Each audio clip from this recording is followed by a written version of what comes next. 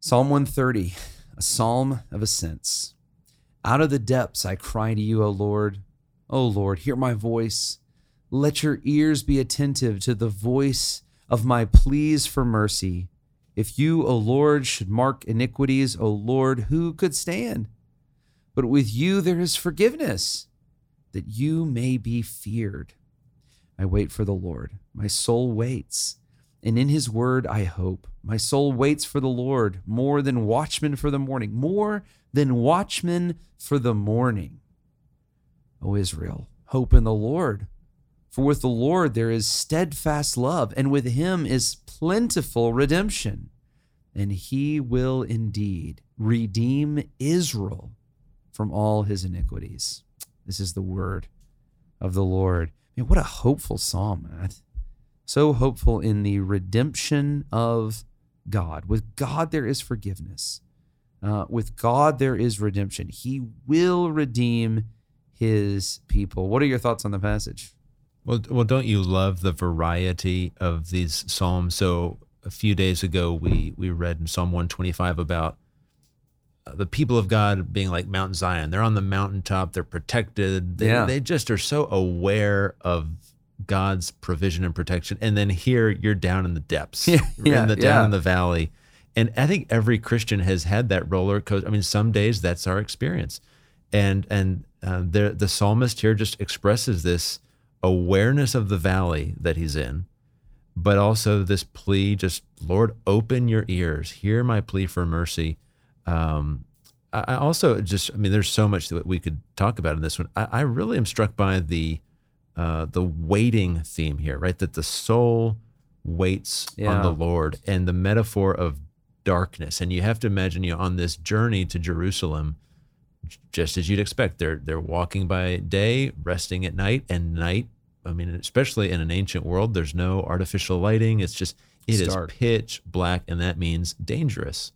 And so when you're in that moment of danger, when you're in those depths, that first break of dawn is when there's suddenly this hope that, okay, things are going to be okay. We're going to make it another night. Yeah, don't you know this was so hopeful, particularly for like the people of Israel in exile and for the people of Israel under Roman oppression. I just think about those people saying this and waiting for something to break. Won't something break? Won't this Messiah come? I mean, you and I, we have both waited for things. We have both longed for things. And I could go down the list. I just know, when will this day come? I mean, here we are at Southern Seminary. I'm thinking about, graduation day. It's like, I remember my first day of class. I just finished college, first day of MDiv, and thinking like, golly, this is going to be a long journey. And then you start your PhD, and it's even a longer journey. And you signed up for it. I know. It was my fault, man. It's a wonderful journey. And I would encourage you to come to Southern Seminary if you're thinking about taking that journey. But Kelly, you're just excited. Man, when will graduation come? And then it comes. And I think for those people in exile, when will the Lord bring us hope? When will the Lord bring us healing? When will the Lord bring us delivering? But there's so much hope in this because God will redeem his people. The steadfast love of the Lord will be sure. And, you and I both live relatively easy and blessed lives. I think of so many of our Christian brothers around the world right now that are longing for the New Jerusalem. When will God restore their lives? When will God bring a sense of comfort and safety to their lives that they believe that he will bring to all of us? There's so much in this psalm, so helpful. Well, don't you think that the great temptation for us when we are in those depths is that we would place our hope in other things that can never deliver? And so even the way it ends, O Israel, hope in the Lord, right? So good. Don't look to other, and even your point about being in exile, don't put your hope in other nations. Don't put your hope in other gods. Don't put your hope in wealth. Don't put your hope in political power, whatever it may be that you're in.